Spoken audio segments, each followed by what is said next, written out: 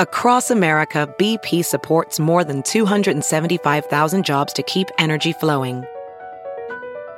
Jobs like building grid-scale solar energy in Ohio and producing gas with fewer operational emissions in Texas. It's and, not or. See what doing both means for energy nationwide at bp.com/investing in America. And time for the Kilcoyne Opinion. TKO brought to you by LouFuse.com. Being a big league manager ain't easy. Sure, you get the best seat in the house, but you also get second guessed by everybody. Constantly. The usher, the announcers, the housekeeper, they all take turns thinking you're an idiot. It's an even rougher ride in New York. Just ask Joe Girardi. Yankees have decided to let him go. Guess that's a mild surprise since the team was just a win away from the World Series last week. He did have a championship on the resume. The GM in New York said they fired him.